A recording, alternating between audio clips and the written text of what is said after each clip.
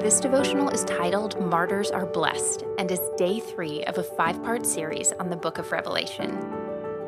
I, John, your brother and companion, in the suffering and kingdom and patient endurance that are ours in Jesus, was on the island of Patmos because of the word of God and the testimony of Jesus.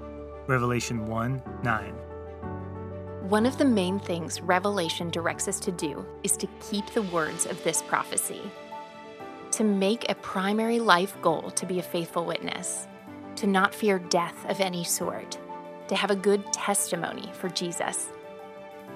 The word translated testimony in this verse is a Greek word from the root martyreia, from which we get our English word martyr.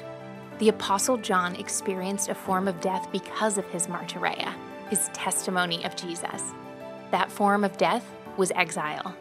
The Apostle John experienced a form of death because of his martyreia, his testimony of Jesus. That form of death was exile. We tend to think of a martyr as someone who has their physical life terminated as a result of their witness for Jesus. But a faithful witness for Jesus can experience many different forms of death. Faithful obedience can cost his servants the death of relationships, the death of opportunities, or the death of status when we are rejected for our witness.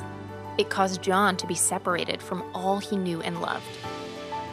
Being a martyreia is not determined by how we physically die. We live a good or poor testimony based on the way we live our lives.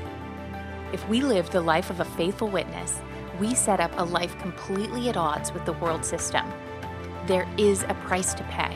It could cost us our lives, but most likely, it will cause us to be separated from something else. Perhaps a position or a relationship. We should expect it to cause us rejection by the world, to not fit in or belong in the dominant culture. Jesus instructs the churches through the book of Revelation. Difficult things are going to happen. It is going to be pretty tough, but hang in there. Keep trusting, keep obeying, keep walking faithfully.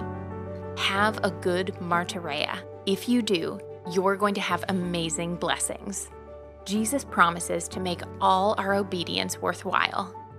This message applies to any of us who read, understand, and keep, or do, what John admonishes, to live a good testimony for Jesus. Ponder today.